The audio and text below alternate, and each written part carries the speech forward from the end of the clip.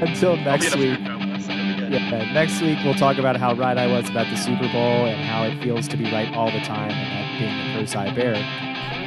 Welcome to the Yak Sports Podcast with Joe Deck and Leland McRae.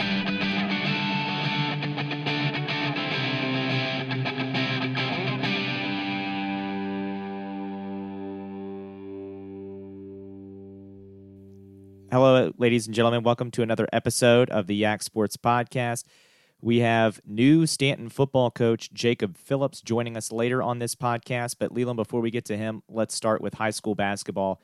District playoffs will be coming up this weekend. And last week, we saw the major movers and shakers a little bit. East Rock, we already knew they were going to be the 1 seed. Stewart's Draft ends up in the 2 seed after a great week. Wilson trending in the wrong direction, though. They've lost 3 straight, and they better be careful because you don't want to be that 4 or 5 line and have to play East Rock in a semifinal.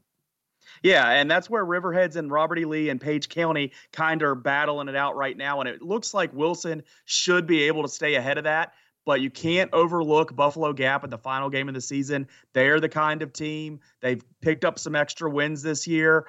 You just don't want to go into that game overlooking them, just assuming you're the team that could pick somebody off there when they're not paying attention. But if Wilson wins the game, they should get in that 3 spot, and they'll be playing for the chance to have a rematch with Stewart's Draft in that 2-3 game in the semifinals, which you would assume.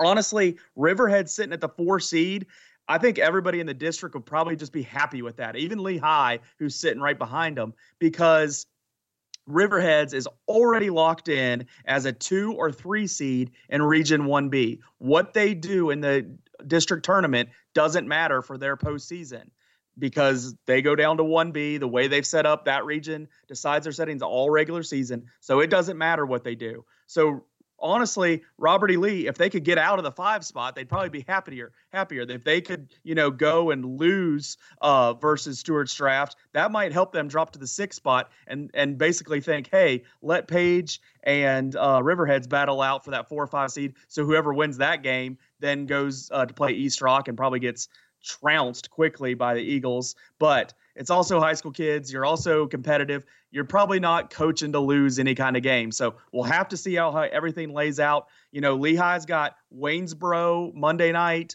and then they got Stewart's Draft on Tuesday night. Neither of those are any kind of gimme win. I believe Lee lost both of those matchups the last time through. Yeah, the Waynesboro game doesn't really matter. It matters in terms of a rivalry, but it doesn't matter for district. Yeah. And here's the problem, too, with saying Lee maybe wants to lose and be the 6th seed. Lee has been inconsistent this year, as is. So I don't know if RE Lee is a team that can just, hit a switch and then turn into a much better team. So that's something else to keep in mind with RE Lee, and we'll have to see how that goes. But I think, we've touched on it already. East Rock, they're winning the district tournament. Spoiler alert. But a shocker if they didn't. Absolute shocker. Stewart's Draft has played really well this week, and they're definitely going to be worthy of that 2 seed. And I think for RE Lee right now, it is, if they are the 6th seed, I think the Wilson matchup is a better matchup for them. It's a team they've split with, and I think they could, I think that would be an interesting game if they met again. I think it, could go either way. I think if they're that 5 seed against Riverheads, they've been swept by Riverheads, and I don't know if they can beat Riverheads this year. So, we'll see what happens. Again, a lot of this depends on what happens with Page and what happens when RE Lee plays draft. So I was surprised Riverheads beat him again. And I'm a being a Riverheads guy, obviously I'm looking at it from that point of view. But as much as people were a little surprised when Lehigh beat Riverheads in football a year ago, here I'm a little surprised that Riverhead swept Robert E. Lee. Beat them 1 game or something. It's a competitive district. Riverhead's pretty good team, real solid team. So not a shocker, but to get them both times, to beat them on Lee's court and get them at home, a little surprising. So I take that as a good sign for Riverhead's postseason possibilities. And like I said, they're already going to be set. They're in that 2 or 3 seed. They want to win against Page, basically to lock up the 2 seed in Region 1B. That's really what they're playing for. Winning that game should award them the 4th spot, could get them the 3rd spot, but I think they'd be just fine at that 4th side because no one's going to get past East Rock whenever they play them. And so then in that 2-3 game, Draft versus Wilson, that could be happening at the end of this week. That could be a really interesting matchup. They just played each other. It was a close enough game. It'd be really interesting to see that game just happen immediately again. Yeah.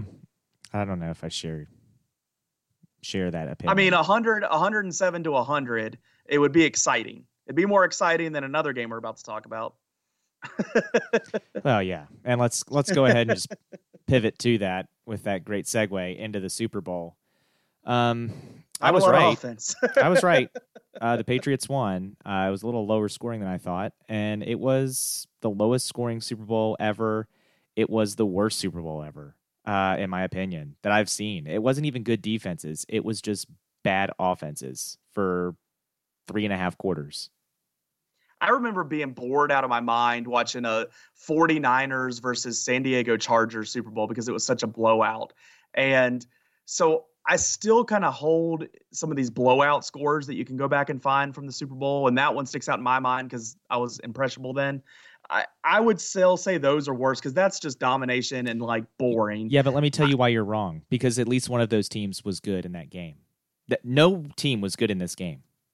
No, and anybody that's trying to say the defenses were that great, no, the offenses were just not creative, not doing anything special, not living up to their potential, especially LA. But even the Patriots weren't even as good as they could be. I mean, they'd get a play or two in a drive. They'd at least, flip the field and get some drives going. But then they ended up punting or, going for it on fourth down, something going on where they're not scoring. It was not an incredible defensive game. It was just full of a lot of strategic stuff, which kept it interesting. But I still look at it as in the fourth quarter, either team could have won that game. Now, the Rams were going to have to do something they hadn't done the entire game to do that. But if you just don't throw off your back foot, if you step up and make a throw, if you don't throw it, try to throw it deep when you're under pressure, you might live to another play to give yourself a chance to score on that drive, at least a field goal, if not a touchdown. I look at a blowout as a worse game than a tight game, but it was not. It wasn't for the common fan, that's for sure. Where you watch a couple games a year or maybe one game a year, you're going to lose those people instantly. And even us who watch games every single weekend, it wasn't fun. No, it was. But again, I mean, to me, when I say worst Super Bowl ever, I don't talk about in terms of scoring margin or anything like that. I'm talking about as in watching this game, I was like, did any of these teams deserve to be here? Because they both looked terrible in this game. And this is supposed to be the coup de grace. It's supposed to be the grand spectacle. And look, Tom Brady and Bill Belichick, they're going to go down as the greatest dynamic duo in NFL history. They've won 6 Super Bowls together. Very, very deserving of all that. That being said, this was not their bright, shining moment of the 6. This is the worst of the 6, in my opinion, that they won. It's a good problem to have. The worst Super Bowl win of 6 that you've had, yeah. But, I mean, the whole night, I mean, the game was bad. The halftime I did not enjoy. It sounded terrible. It was the only thing that felt longer than that game was the halftime. And the commercials were I mean, there were a few that stuck out and I enjoyed. But really, overall, I don't know. And look, I get, we both listened to Tony Kornheiser, and he was like, I thought the defenses were great. When quarterbacks are skipping balls and missing open receivers, it's not great. It's just bad. And Trey Wingo, I don't know if you saw this, Leland, but I saw it tonight when I got back. Apparently Trey Wingo on ESPN had his big coming out moment as trying to get ratings for that Wingo and Golic, or Golic and Wingo, or whatever they call it. I was listening this morning. Okay, well, I guess you listen to it every day. I don't like Trey Wingo. I've never liked Trey Wingo.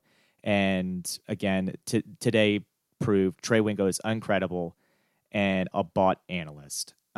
He is in the pocket of the NFL. The NFL has made his entire career because he used to host NFL Live, and then he just transitioned over to what he does now.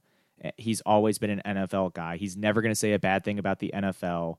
And again, it's because he's bought. He's in their pocket. ESPN is very nervous to say anything negative about the NFL because they're tied to the NFL as well. And so Trey Wingo is going to carry that company line saying, anybody who didn't like this game, just shut it off. Okay, Trey Wingo, well, you got your wish because it was the lowest rated Super Bowl throughout the game since I believe it was 2009. So yeah. I mean, I understand his point in general, and when Golick responded to him, and I don't know what you saw, Golick basically said, but yeah, this is like everybody's at a party watching this game, or you've designed your entire day to watch this game. Like, a lot of people that show up to watch this game, this is the football game they watch every year, and that's it. So you're not just going to cut it off when it's kind of boring. And so I don't know. I don't have a problem with Wingo, but I get what he's saying in a general game. On this one, it's just not the same. So I don't know. Yeah, he's trying to pump up. He's trying to be loud, and maybe he's loud wrong. But yeah, it wasn't the greatest thing. But I still sat there and watched the whole thing because it was a competitive football game up until 4 minutes ago. I told you when the Patriots scored that touchdown, the game was over. But yeah. Okay. You tell me in the first half of a lot of games if you think it's over or not. And am I ever wrong? It was a 3-0 game at halftime, so I don't really care if at halftime it was 3-0. Then it was what, 3-3 and then 10-3. Yeah, 3-3 was my nightmare because when the Rams kicked that field goal, I was like, the last thing I want in this is overtime. Yeah, that would have been unbearable. Yeah, ratings probably would have kicked back up. But yeah, I don't know. There was some good moments, but yeah, not a string of moments. And anytime there was really a string of something good happening, it wasn't for the team I was rooting for, pulling for a win. So it was tough. I want to talk about like commercials and stuff later, and the halftime, anything around the game later. So stay tuned for that. But yeah, the game could have been better. But hey, there's been 53 Super Bowls. This was the lowest scoring one. So, hey, the rest going forward for a good long time, play the odds, probably going to be better. I bet you see more penalties in the Super Bowl to help out the offenses next year to make sure this doesn't happen again. There wasn't many penalties. It was called very different this game than every other game I've watched in the NFL this season. There was no roughing the passers, pass interference. The only bad call, and it actually resulted in a New England field goal, was that hit on the New England running back on the screen. That was a 15-yard penalty, which was terrible in my opinion. But that was the only call that I thought was a bad call. The other calls, I was like, no, okay. Most of the time they got out of the way. If it was more offense and the officiating was out of the way, I think I would have liked that a lot. You might make a good point there. That's contrast to that. There'll be more calls to keep the offenses moving, to help offenses. But I don't. Maybe there is. Maybe the officials. I'm not criticizing the officiating. I thought the officiating was fine, other than that one call. I just think the offenses are bad. But I don't. They weren't good. I was reminded going into that game. I was talking about the game pre-game. I had some time to talk about it with some people. The Patriots weren't dominant last week against the Chiefs. It was an overtime game. Tom Brady wasn't a Tom Brady last week. They did enough to get the win. And then look on the other side. The Rams really shouldn't have been there. Shouldn't have been there because of that obvious penalty. So I think there was a clump of 4 good teams there up at the top. I don't know if we can get a 5th one in there, but the Patriots didn't pull away in the season or in the game, and neither did any other team before that. So it just was one of those years that was just no dominant team, and the Super Bowl just was a reflection of that. Yeah. All right. Well, let's move to college basketball. We saw Virginia Tech have a good weekend, and UVA had a good weekend as well. It was a good week. It was a good week. Yeah, they beat Miami, and then on the road. And then the really surprising part was what they did to NC State. UVA on the road. You won at NC State. You're the number 3 team in the country. You're having a great year, but you didn't hold NC State to 24 points. You haven't held anybody to 24 points. We're a better defensive team than UVA, you know? You haven't held anybody to 24 points. So, get off us. It was a combination of we were playing good defense. We were motivated. We didn't have Justin Robinson like we didn't have him for this Louisville game that just happened. So we came out with, I think, effort on defensive end that we hadn't shown for a couple weeks. I think in the non-conference season, we were showing some good defense. We hadn't shown it recently. We go down there, really show some good defense, and then NC State's shooting very cold too. Like we were helped. It wasn't just our defense; it was the poor shooting of NC State. And there for a while, we weren't shooting much better. So it was a combination. a perfect storm for NC State, and we were there to take advantage of it. And it couldn't have been a better time because without Justin Robinson, our offense is struggling. So we got to win without Justin Robinson. I'll take it. In the ACC, if you can score 40-some points and get a win, you take it. Yeah, I mean, look, I was a little bit tongue-in-cheek there at the beginning, but, I mean, that Beverly kid was 0 for 12 in the game, 0 for 10 from 3, and most of those 10 were wide open. And he just totally... I've been there. It's most of the time in my driveway, but I've been there. NC State could have solved the homeless problem in Raleigh if they would have teamed up with Habitat for Humanity with all those bricks they were putting out there. I mean, it was the worst. My favorite possession of the game had to be the one where they had like 5 or 6 attempts, most of them right there at the basket on offensive rebounds, and just couldn't score. And then the official calls a foul, which I didn't even see a foul, but I was watching the game with my brother, and he had a great one-liner. He goes, I think the official was just like, all right, you've had 6 chances. That's a foul. You haven't scored. That's a foul. Like, I mean, they just could not make a basket. Yeah. And their fans chanting airball near the end of the game when we airballed a 3, and we were up like 47-20. I was like, you have 20 points. I don't know. Like, it's kind of sarcasm at that point. They scored 1 more point than their ranking. I mean, they only scored 14 points in the first half, and I was like, man, that's embarrassing. And then they only put 10 up in the second half. I mean, the play-by-play guy, great. Believe it or not, NC State's shooting percentage has gone down in the second half. I mean, down to 16% from the field was terrible. Yeah, so then moving forward, still without Justin Robinson, we're recording on Monday night. Tech just lost to Louisville by, 8 or 10 or whatever it was. 8, yeah. We battled, though. Without Justin Robinson, there was moments where, like, man, Louisville's going to go on a run and get away from us, and we still find a way to battle through that. We still have talent on the court with Alexander Walker. Blackshear's a big body that he's coming along. We still can do some things. I was impressed with our grit tonight in a loss at home, which is not nice. I'll still take it without Justin Robinson. It makes me feel good for when he comes back that we're going to be able to beat teams like that. I agree. You know, it is a loss, but you don't have Justin Robinson. You're playing a bona fide top 25 team this week, unlike maybe NC State, which after watching what they did, I mean, I don't know. But my takeaway from this game is Kerry Blackshear is an absolute force. I have been so impressed with him the last 2 games. He is coming along. He was 8 for 9 from the line. He was clutch from the field. He's the only one making free throws. It feels like every time you get the ball down low to him, he's going to be trying to make a play and help you out. And he's a great force down there. I just really liked Blackshear's performance tonight. 21 points on the night and a losing effort. But Neil Alexander Walker did not have a great night tonight from the line. He was 6 of 10, and he still had 17 points. So, I mean, not bad.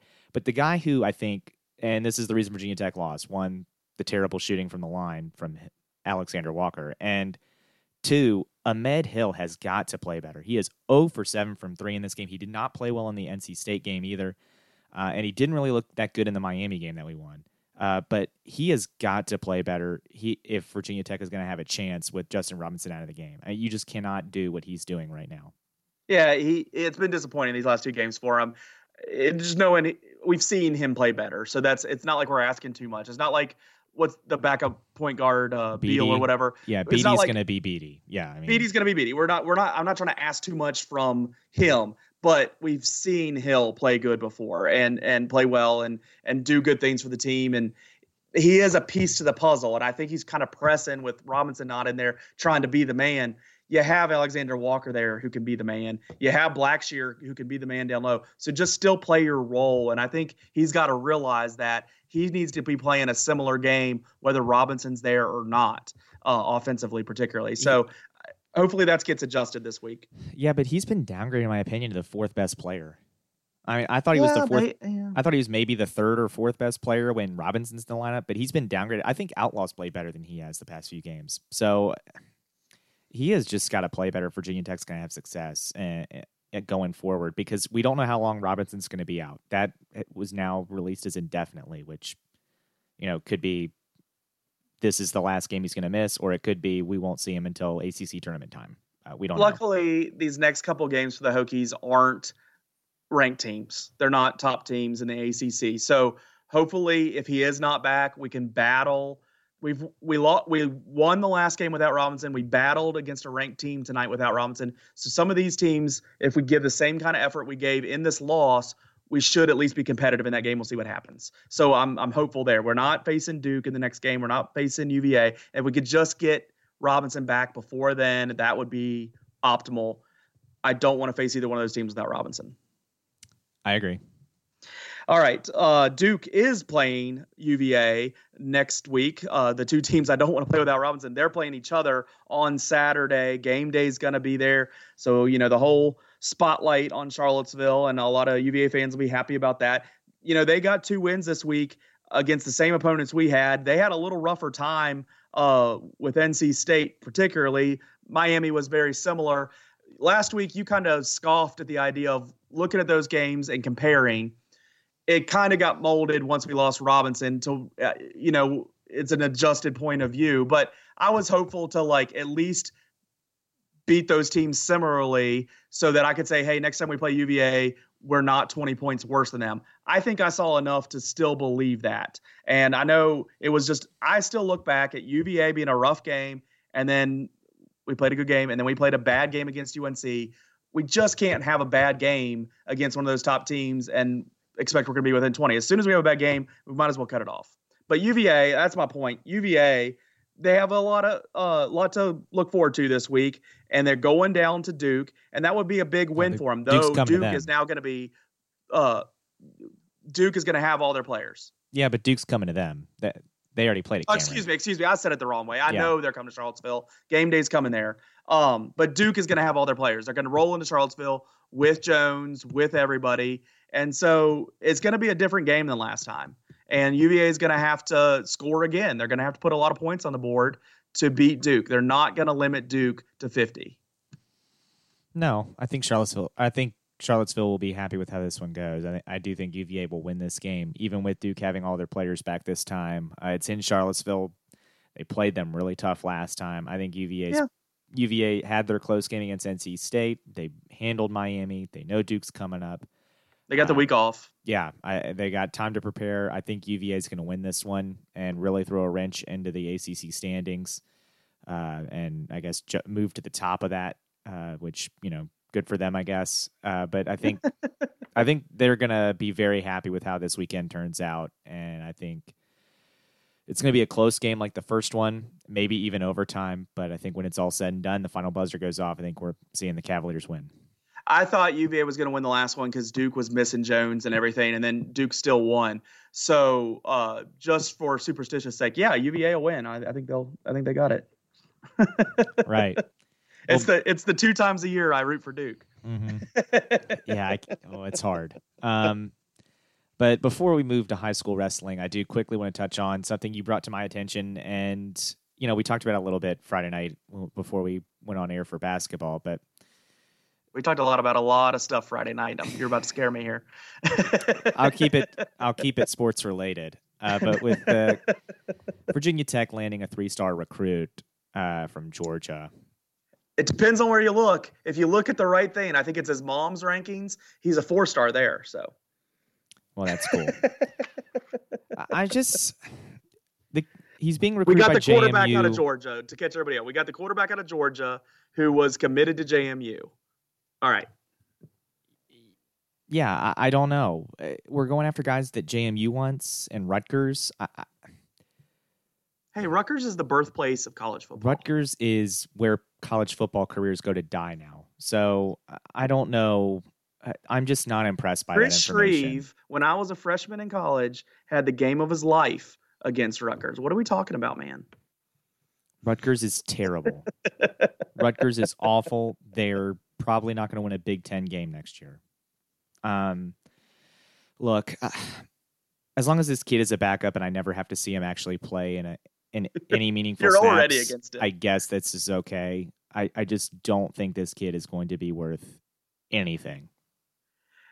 I hate that you're already against him, but your reaction of it's a JMU player and we're like going after him hard here at the end of recruiting. I had the same reaction. Like, what is that the level of player that we should be really going after? But I think things have changed, and you got to go where you can get a kid. And we've lost 2 quarterbacks out of the room, and we got to have a little bit of depth there. You want to get somebody in this class, they went after a guy and they got him. So that's the only positive I'll put on this. They picked a guy and they got him. He wasn't scared of Fuente. He doesn't hate Fuente like everybody else seems to. So I'll say that's a positive, but I hope his talent level can grow to be ACC caliber, because no one was thinking it was a couple months ago during the recruiting time. So I hope Fuente can develop him and he can be pushing people in the quarterback room. I hope people are in front of him, and I hope someone else good comes behind him. Because, yeah, I agree. If he has to decommit from JMU to come be our quarterback, we're not heading where I want to go. I want to win a national championship. So don't hold your breath. That's all I got to say about that. But I've been wanting to win one for a couple decades. So okay. And Kadem Knox is the name of the kid that's coming. This is who we're talking about. But Leland, here are some other names of scholarships that he got. They said more than a dozen, including ones from Akron, Charlotte, Coastal Carolina, Rutgers. Yeah, when he chose JMU, he said it was like Charlotte and another like low team that he was choosing. But he wasn't even choosing really Rutgers. So like, yeah, it's just the level he's at. I mean, I'm going to give the kid a chance, probably more than you will, but that's who we're going against. It isn't a good sign for him specifically, but we need to have 3 quarterbacks in the room. So do we? Yeah, we do. That's the best we can get. All year we begged for our 3rd quarterback to play. That's the so best we need to have some competition in the room. All right, let's move on to high school wrestling. The regular season has ended. District tournaments happened last weekend in the Shenandoah. Wilson won the Shenandoah. He's 2nd year in a row. Riverheads finished 2nd. GW Schultz for Riverheads broke the record for wins at Riverheads. And so that's a good record. I mean, Riverheads is a good wrestling program for as long as I've been aware of what Riverheads High School is, and that's been for 30 couple years. It's a big record for him to get. There's a lot of people in stratifications down there. So for him to be one of those guys, it's great. But his eyes are on a state championship. So are other guys. Wilson will move on to the Region 2B, as will Buffalo Gap, another good wrestling program in our area. They'll go up to Strasburg this weekend. Riverheads will go to Matthews this weekend, I believe starting Friday night, and they'll be wrestling in the 1B region. So catch some postseason wrestling. We'll be talking about who won this coming weekend on next week's show, and we'll all be getting ready for states, which is always a fun time down in Salem. Riverheads going down there. That'll be fun, and it's a good time of year for wrestling. They're a couple weeks ahead of basketball getting into their postseason, so it's always fun to be talking about that as the tournament basketball gets going. Yeah, and look, it's that time of year for winter sports. Everybody is starting to get there, and as you mentioned last week, wrestling gets there before everybody else, so that means regions are this week for wrestling. And fans of high school wrestling, make sure you get out there to Strasburg, because that's where a lot of the 2B action is, and I'm sure that'll be a lot of good wrestling up there. But Strasburg will be trying to probably retain the title themselves. That's the big time program up there. Yep. But let's go ahead and get ready to bring on Jacob Phillips.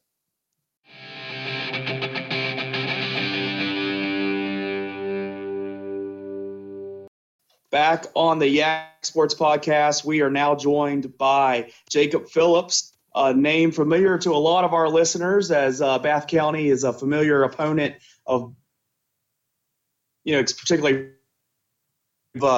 Buffalo Gap and Riverheads, but former quarterback and now head coach at the Stanton High School. Jacob, thanks for coming on with us. Glad to be here. Appreciate it.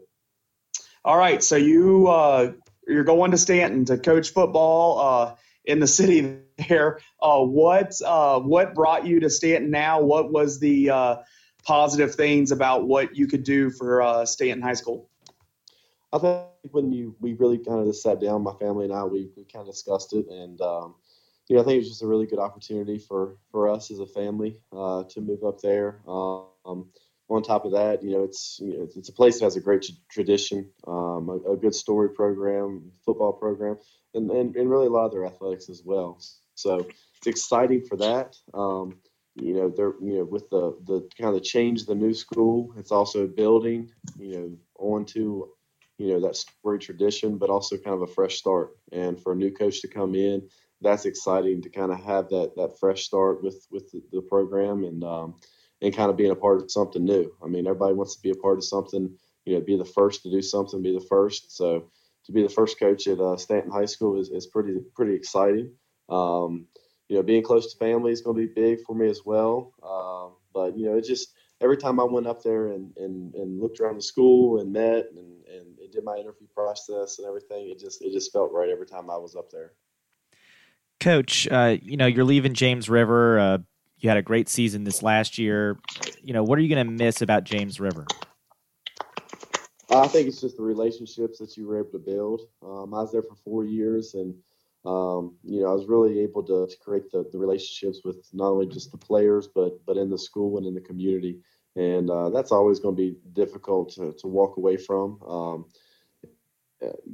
Anytime you do any type of culture change, business program or anything, it takes minimum 3 years to kind of see the effects and the progress that culture change takes. So we were kind of on the brink of kind of seeing the fruits of our labor and everything. So that makes it tough too, especially being my first head coaching job there. It's going to make things tough, but it definitely comes down to the relationships that you build, with the players and the school, the administration, and then throughout the community. You've had a lot of success in your football playing career at Bath County. I played against you. I was on the Riverheads teams while you were there. We battled in a lot of sports, more than just football. But you were successful there. You went on to William & Mary, very successful passer there, and a lot of wins for the tribe down there. Talk about your experience as a quarterback, the success you've had doing that, and how that relates to you being a head coach. I think there's no other position that can really groom you to be a coach as well as a quarterback can. I remember being in high school. I did everything I could to know every single position, and I needed to know every position. I needed to know the blocking schemes on trap and on veer and on power plays and on passing plays, to know where my support came from. On top of that, need to know all the routes, need to know the running backs positions, and then when you flip that over, you need to be able to recognize defense. 3 of my sophomore, junior, and senior years at Bath County, well, we did a lot of check with me's at the line of scrimmage. So we'd get up there, and I would call the play based off the front that was given to us, the blitz that was coming. I had a lot of leeway for what I saw at the line of scrimmage to check a play, to change to a different play, or just to go to the line of scrimmage and just call a play. We would call a formation to get the line of scrimmage and line up, and we would get ourselves in the best place. So it really set me up very well. That continued in college. I had some great coaches. They really coached me at a high level, playing at a high level in a very competitive conference, probably the most competitive conference in 1AA football in the CAA. You're going to get some great teams week in, week out. Did the same thing there. You needed to fully understand the playbook, and we ran a pro-style scheme. It's not like we just ran a handful of plays out of a couple sets. We ran, a ton of personnel packages, motions. We'd have 2 plays called at the line of scrimmage, and I would check into the right one. But I did my best to learn as much as I could offensively. I remember going into the offensive line coaches meetings, and I was taking the offensive line tests. They'd give tests every week based on the defense we would have. So, I wanted to take those tests because I wanted to know the blocking scheme, and I wanted to know where my support came from when we were doing our pass protection, just to make myself even more prepared. So, of all the positions there are, I think quarterback really kind of grooms you more than any other position, because you need to know everything, both on the offense and defensive side of the ball. So I don't want to ask you to spill all your secrets and all your strategies, and I know some of this depends, too, when you get to see your team and see what you have, but what kind of style can fans at Stanton expect to see? I plan on running an exciting style of football. I've been around everything, and I hate to say I'm going to kind of morph it all together like a Madden team or something like that, like on a video game. But I went everything from split back veer to spread to wing tee to shotgun.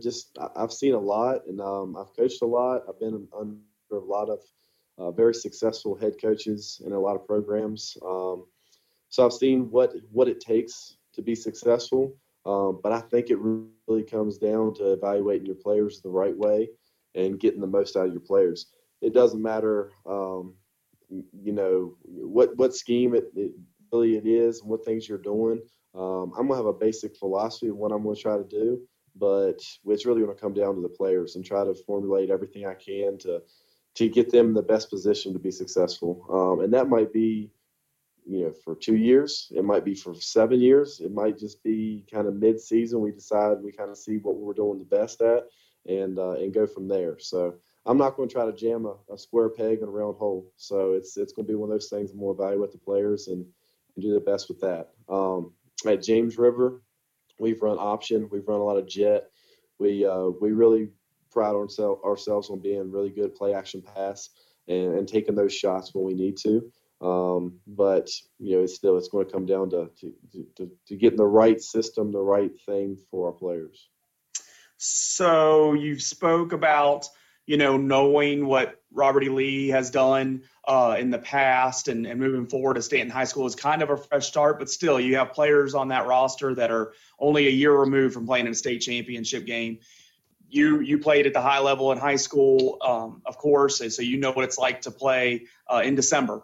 So what, whether it be wins or weeks of the season or even, more specific to growth, what are your goals for this season? How do you, verbalize what your goals are for this season? There's a lot of ways to be successful, and there's a lot of ways to, get those wins and those small wins. And the biggest thing I'm going to have to do is come in and earn the trust of the players, earn the trust of the school and the community. And we're going to do that not just on what we put out on the field on Friday nights, but how we conduct ourselves every single day, the impact we can have on our team, on the school, being involved with that, being involved with the lower levels, the middle school, the elementary programs, and then just being out there in the community and being successful that way too. And that's one of the kind of the real joys you get from teaching and coaching is to really kind of see like these kids grow up, to see them grow up at a prime time in their life, and help them understand the steps that it takes to be successful, and that's what we're going to look to do. Well, that all sounds great. Good luck to you. Transitioning over to Stanton, starting up the team, getting to know everybody, and early into the season. I'm sure we'll be talking with you again, particularly through the radio station. We'll, whenever we have your game, we'll be looking for an interview that week. But we look forward to talking to you then, and good luck until we speak again. All right. I really appreciate it. Thanks. Looking forward to seeing you guys some more. Thanks. Sounds great. Thank you, Jacob. Thank you.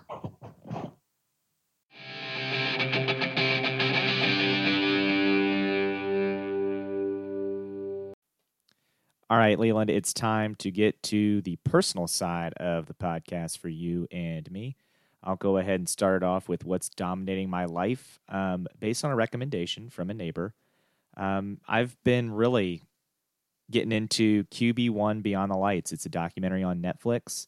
The first season follows around Tate Martell, a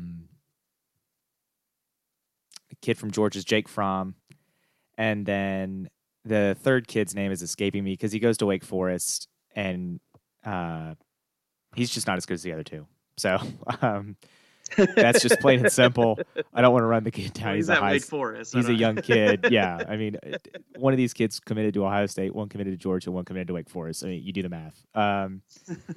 But it's really cool to watch these kids and their high school careers, see where they started, and, get to know them a little bit better, I feel like. Because, doing 4D Sports, I interview these kids at the Valley League in the summer. And, we always try to make it fun there at the end. And you kind of get to see that a little bit during this documentary. You get to see another side of it. You still see the football side, and you still see them work hard and put the work in. But you also see, their out of school life. And then the very end is them, moving on to college. And, now with Jake Fromm, you kind of know, all right, what's going on there. And Tate Martell's transferring to Miami now. And I guess this kid's still at Wake Forest. I don't know. But maybe he's transferring to JMU or something. Yeah, I started season 2. Yeah. He's a grad transfer. I've just started season 2. I do know Justin Fields is in season 2, so that's another kid who commits to Georgia and is transferring now to Ohio State. That's why Tate Martell's transferring from Ohio State to Miami. So that's kind of cool with that little connection. And then I haven't memorized the other 2 yet. One's going to Iowa State, and the other is, I think, Wake Forest as well. So Wake Forest and Georgia getting a lot of pub on QB1 Beyond the Lights, but a highly recommended documentary, especially for football fans. I used to watch, and I guess I was in high school or maybe early college. It was Two-A-Days on like MTV.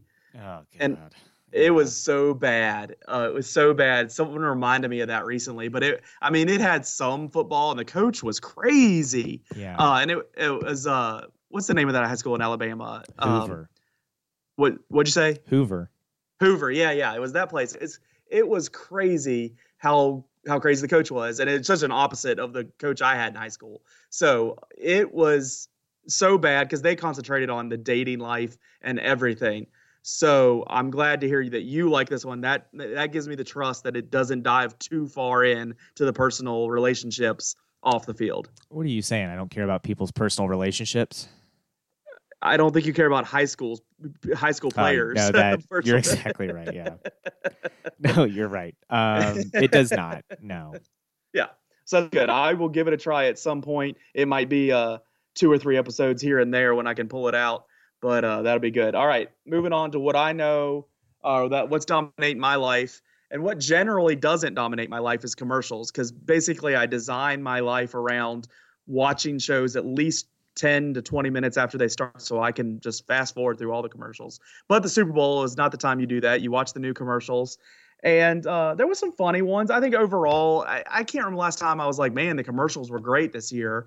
I think that was a thing of the 90s, and I think we're just all holding on to some kind of thought of that. Mm-hmm. I would agree. It just hasn't happened in a long time. I did like, and this, I'm going to watch my words, the Devour ad where he had like an addiction. It was... Yeah, they were hitting on a lot there.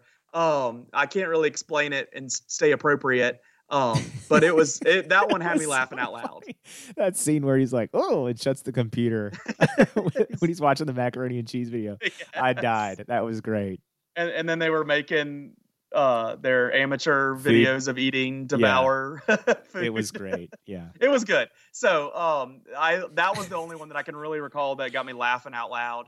I did appreciate the NFL 100 commercial where like it had so many different names and they were tackling each other and throwing the ball across the room. Like that was worth the time that it took to make it. And then also the Microsoft ad kind of got me for a second with the kids. And this is not funny. It was a good ad. That is your heartstring ad. Yeah. They had the kids with the remotes that were modified for them. So they had a disability. They could still play. And I don't know, the dad talking in the middle of it about how his kid wasn't different when playing that game. I thought that was a good touching moment and for a modern time, and I didn't think it was too sappy. I thought it was really good, and it made me remember it, so that's a big thing. Mm-hmm. Other ads, though, outside of those, a lot of nothing that's memorable. A lot of hype around the Pepsi ad, and you get Steve Carell, and you're going to get Cardi B. Cardi B doesn't draw me in, but you get Steve Carell in there. You get Lil Jon. I just like Lil Jon. Yeah, and that's from my wheelhouse from like Chappelle Show. It should have made me laugh and it didn't. So I like Cardi B too. So that was 3 for me. I liked them. I liked the ad. I thought people are just hating on it. Pepsi one? Yeah, I think people are just hating on it because of Coke. No, I don't know. When I watched it live, I was just like, man, it had a lot of the pieces that I should have liked this better, but it hit me different. And then and none of the Budweiser stuff stuck out. Oh, no, wait a minute. The Game of Thrones ads. I forgot about that. Where you thought it was a Bud Light ad, and it was like the Bud Light night jousting, and then all of a sudden it turned into Game of Thrones, and like that was pretty good. I did laugh out loud at that, and I'm not even a Game of Thrones guy, but I love that Budweiser offered up their creative stuff to then get destroyed by Game of Thrones and be a Game of Thrones ad. I thought that was cool. I like that if it means I don't have to listen to Dilly Dilly or the Bud Night anymore. I doubt that means that everybody's quoting it. Everybody knows what you mean when you say Dilly Dilly. You're going to see it some more. I hope not. Let me tell you So- one you're forgetting. Stella Okay. Artois with the dude. Yeah, I love I that. saw that. I saw it before. I saw it on Friday. I saw like 2 or 3 ads on Friday, and that was one of them. So it didn't surprise me on Sunday. Maybe that was a factor. It was cool to see him for a second. I don't know. I like the dude. I had a White Yeah. Russian this weekend, so I enjoyed that. It I thought it was wasn't funny. it was worth doing. I guess it wasn't a waste of time. So I'll give you that. It didn't stick out for me. I hope Burger King goes out of business officially because that was so their weird. ad near the end of the game, I was like, well, that was worse than this game. That Dude. ad was horrible. And I have history with Burger King ads. And Halloween, I might have told the story on the podcast. Halloween, I dressed up as the Burger King and went downtown Blacksburg, and I won a costume contest because I was the Burger King. Had the mask and then a great King costume. Thanks, Mom. And I won $50 at Big Al's in Blacksburg. I have a history with Burger King and their commercials and what they can do for me. That was terrible. That was awful this weekend with that weird guy sitting there eating. Like, why do you open the burger and get ketchup out and then not put it on the burger? Like that, I'm done. I'm done with that dude. Yeah, I was like, this is uncomfortable. Like to And quote Matt we're fans of Vasgersian. The Office, and we thought that was uncomfortable. I was like, this is not okay. This is stupid. This is a terrible ad. And then Burger King is like, puts their logo up there on it. And I was like, I would have not done that. I would have just ended the ad. And then people have been like, why did we just watch some guy try to eat a burger in a terrible way? I guess the box said Whopper on it, so it kind of would have been a dead giveaway. But Yeah, some of these movies and shows they previewed too. I was like, wouldn't you want to put a commercial that like makes me want to watch this thing? Like everybody's dying and having a bad time. so like, there give were me more something there were good. more promos for CBS. You know why that was? why was it? I hadn't heard that one. People not buying up that ad space. Good. Maybe that'll adjust what happens in the future. People will bring their A game. People, well, they'll have to lower that price. Lower that price, and then people can bring their A game. Yeah, maybe. I know I you don't mentioned need Bud a Light, ad right? for Joey from Friends' new show that looks terrible. Oh, And I don't even think it's a new show. I think it's been on 3 years. But yeah, I don't need Apparently. that during the Super Bowl. but you mentioned Bud Light, and there are other ads. I know some people thought they were good, like dissing the other beer companies or whatever. But to me, you mention their names and you give them free advertising. You realize Miller Lite hadn't been in a Super Bowl ad for 20 years until Bud Light brought them in for free. I did not something realize over something that I'm sorry, most people don't care about. Our beer doesn't have corn syrup. Cool. Well, everything else does. So I don't think If you're people drinking beer, like how yeah. Oh, Yeah. okay. This beer's healthy. No, it's but not. speaking on that, Michelob Ultra or Michelob Pure Wow. or whatever, that girl's whispering. Like, you might want to speak up so people can hear what you're saying. I was uncomfortable during that ad too. I didn't like it. That wasn't comfortable. At least, I don't know. It was dumb. At least it was dumb. It looked like water. Yeah. Hey, I'll drink a Michelob Ultra. Let's move I on won't. to what I know that you need to know. I'm going to stay inside the Super Bowl, and I know that you already know what you need to know, and that's that halftime was terrible. I absolutely did not. I had nothing for it. I don't get Adam Levine. I don't understand the arm sleeve, the tattoos all over his arms, and then we get to see the whole upper body by the end of it. It doesn't like his image that he his body puts off does not match the music, this falsetto singing that he does in every show. And it's like, it's pop love songs. And now lately it's more kind of like club hits. It's like techno-ish. None of it fits. It just doesn't line up. I've never been an Adam Levine fan. I've never been a Maroon 5 fan. So maybe I'm coming in negative, but I'm pulling Joe. I wasn't there for that. No, I hated it. I like Big Anthem Boy. was good, but halftime sucked. I like Big Boy. But Oh yeah, Outkast is awesome. but he didn't play his one hit song as Big Boy, so I didn't get that. I would say that was his most popular song. Well, when he was with Outkast, but I'm talking about his solo career. He also has a solo hit. It was on an Apple iTunes commercial, actually, All Night. I know what song you're talking about. I'd still say that song was better. That was Sure, like, and I liked that song because I was like, oh yeah, I It's a jam, forgot yeah. he was in Outkast, and I like Outkast, but Outkast is awesome. and then of course they had to change it and bring somebody else out there. And I was like, well, this was a mistake. And I wish he'd have gotten 2 songs. I wish Adam guess... Levine would have gotten no songs. Yeah. He wasn't. I don't think he actually played the guitar. I think that was recorded. I think it was a big belt buckle. I don't think it was actually a guitar for playing. I think it was a belt buckle. Whatever. And he didn't touch it. I don't care. But I also just don't think he's a good singer. I think he relies on auto-tune a lot to make himself sound good on his songs, and people eat that up now because they don't demand talent of entertainers, which is sad. But and I guess, to go back to your commercials, then society's going to get what it deserves, embracing all these robots. So bring on the robot apocalypse. I'm ready for it. All right. What do you know that I need to know? Well, Leland, I could start off by just the downright terrible stretch that Liverpool is in, but I won't do that to you right now, although their lead is down to 3 points, and I'm very worried about that. I'm sure I'll be talking about that next week, but I'll go with what I did this weekend. It was a reality check on my abilities to do things, and I'll just leave it that general. But so the first thing I did Saturday night was, my brother came over, we hung out, we enjoyed some beverages, and we put together a bookcase was the goal. It happened eventually. The bookcase is standing. There's some dings. It did not go well. There was a lot of words being said that can't be repeated on the podcast.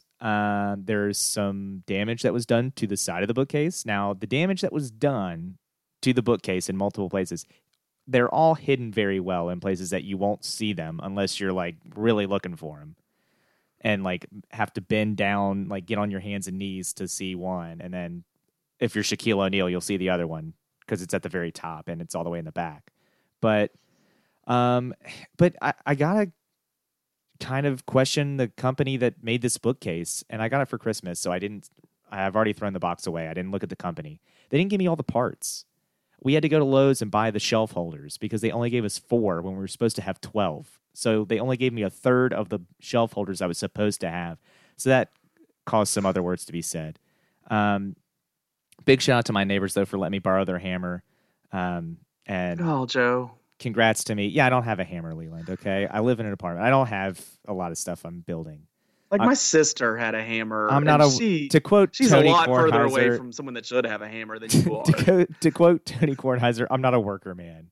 So I'm glad, shout out to myself for not using the hammer on myself at a certain point in the bookcase building process. Well, I would make fun of your building ability and say, oh, JMU's finest right there. Yeah, go ahead. I was a building construction major at Virginia Tech, and I've had some bookcase and stuff building that's been pretty interesting before too. I think where our stories are similar is I got over there and your brother got over there and we had a couple beverages and then we started building. I think that's the common denominator for both. Multiple holiday seasons with my brother-in-law, we've built stuff. One time a kitchen, I ended up bloody, like one of those plastic kitchens that I'm actually looking at one right now in my house. I was bloody by the time we got done making that. Another time though, we did get a bookcase. You complain about your company. The bookcase that we had to put together one December night, it just said, like, there's a bookcase, there's the cover, you open it up, and there's just a picture of the bookcase again. There was no directions. It was just, this is what it looks like in the end. Have fun. So the problem with that one made by men for men. we had a mixture of beverages before we started that one. So that one got interesting. But hey, that bookcase is still standing too. So we all have our fun with those bookcases from time to time. So I won't make fun of you too bad. Yeah. All right, let's get out of here. It was a good podcast tonight. Really excited for Stanton to have their head coach in place. I really do think Jacob Phillips can be a very good coach. I played against him in sports all through high school, and heck, he beat me in a lot of them. But also the first state championship Riverheads had was against Bath County. So a lot of connections for me, particularly with Bath County, with Phillips and his brother, both very good athletes from there. I'm excited. I think he's going to be a really good coach. He's done well at James River. I mean, hadn't gotten them to the state championship, but I think he was getting them moving in the right way. And I think he's going to have an opportunity at Robert E. Lee, now going to be known as Stanton High School. I'm going to take a while for me to get used to that, but I think he's going to have talent. He's going to have support, and I think it'll be exciting for the community. I think he is a good coach, so I'm excited he's going there, and I look forward to covering him for the radio, and I look forward to having him back on our podcast at some time. Yeah, I agree with you. I thought, he sounds like a guy who knows what he's getting himself into, and not to say that I think that's going to be a bad job, but he's going to have some work to do there, and I think time will tell what happens there. But wish him the best of luck, and hopefully, we're talking to him quite often and deep into playoff runs for Stanton High School. Yeah. For sure. So we will have more high school talk next week. Basketball's wrapped up. We'll have talk about what the district tournament did, set up for regions. We'll update you on the wrestling. We're gonna probably have to start talking a little bit about NBA, Joe. I know you're not excited about that, but with football going out, there's going to be a little bit of NBA talk. Baseball season, baby. Baseball's coming. We will be talking about that too coming up. But we have to wherever Davis goes is going to be a big story if he actually goes somewhere this week. So it doesn't matter. It does. It really does. Oh, does it? Yeah, because if he actually goes to the Lakers, it actually makes them halfway. Like, you think they could actually win something. They could maybe get. What would they win? They could maybe get to the Western Conference Final. No.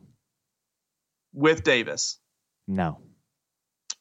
I don't know. And plus, if he's there, he's going to sign a contract, so he'll be for years to come. And who else joins him there? That'll be a big story. Or if he goes to the East Coast, it makes whatever East Coast team he goes to an immediate contender.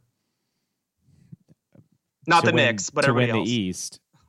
I don't know what that means, to win the East and then get sacrificed to the Golden State Warriors. Everybody's getting sacrificed to Golden State Warriors. I think. Oh, okay. Well, that's my point. You're moving in the right direction. None if you're of this getting to matters. Your conference final, if you're getting to your side of the USA's final, at least you're moving in the right direction. Well, maybe if he does that and signs a long-term deal, then he can go to 6 straight NBA finals, and we can just prove that the Eastern Conference is just pure and utter garbage, and it doesn't mean anything that LeBron James went to, I don't know how many NBA finals in a row. He won a couple of them. Mm-hmm. He beat Golden State in one of them. Okay. That just doesn't matter because it doesn't. Draymond Green beat Golden State that year, but okay. Well, it went to Cleveland. I don't know what to tell you. All right, let's get out of here. Thanks for joining us on this week's podcast. Next week we'll have less soccer talk. See ya. You've been listening to Yak Sports, your Augusta County sports podcast.